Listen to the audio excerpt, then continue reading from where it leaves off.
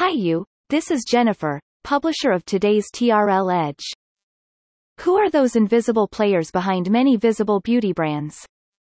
This business analysis is produced over a recent press from WWD. It is also published in TRL Edge forum today at www.t-renaissance.com. Following 2020, the beauty market in general and with relevance with the China market concept to grow has never been hotter in the past decade. Though cross-border e-commerce may have lit it up in a more mechanical and systematic way since 2012 if you still remember, Eve Lom actually was the first beauty brand get into phenomenal popularity in the niche audience in the Daigou market to China via many British retailers.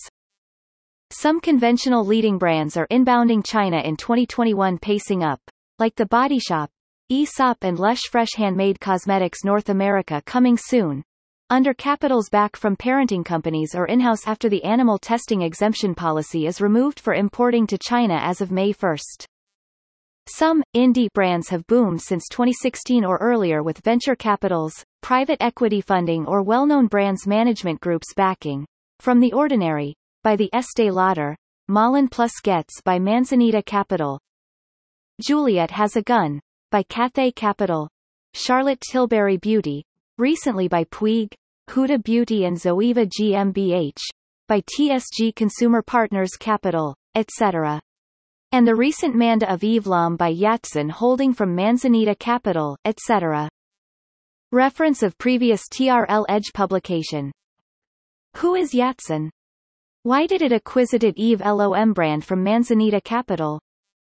Why Perfect Corp had to raise new capital at $50 million from Goldman Sachs?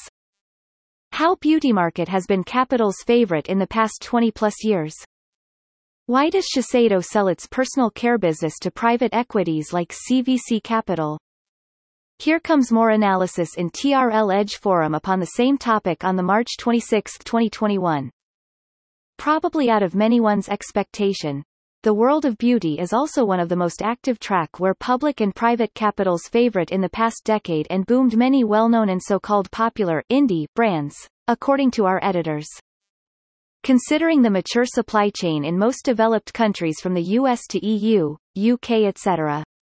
And now to the emerging mass beauty market like China, India and Southeast Asia in high growth, the barrier to create and launch a new beauty brand has never been so easy, from E2E manufacture, packaging, etc., turnkey, solution perspective, but also never been so hard to make it finally successful, though DTC brands are widely being talked about worldwide since approximately 2014 enjoying high growth in some niche market. Even so, a successful DTC beauty brand may still avenue to rely on its founding team, launch process, strategy, capital, patience, etc. And of course, some luck. Reference of previous TRL Edge publication. What is the trend of global top beauty, luxury groups the way forward with technologies? How many ways to do beauty import to China and what is the latest ongoing? Why is it a watershed level policy update of China upon beauty products import? Will the Daigou business be slaughtered by unlimited samples in new beauty stores in China? Thank you for listening to today's TRL Edge. It was brought to you by Jennifer. Simply search any keyword to discover more hands-on business analysis around such topic and get inspired. Only at TRL Edge forum. If you are interested to discover how to sell or expand business to China, or grow better from whereas it is in China, simply search T Renaissance Inc. on LinkedIn and follow us, or visit www.t-renaissance.com for the latest insights and advice.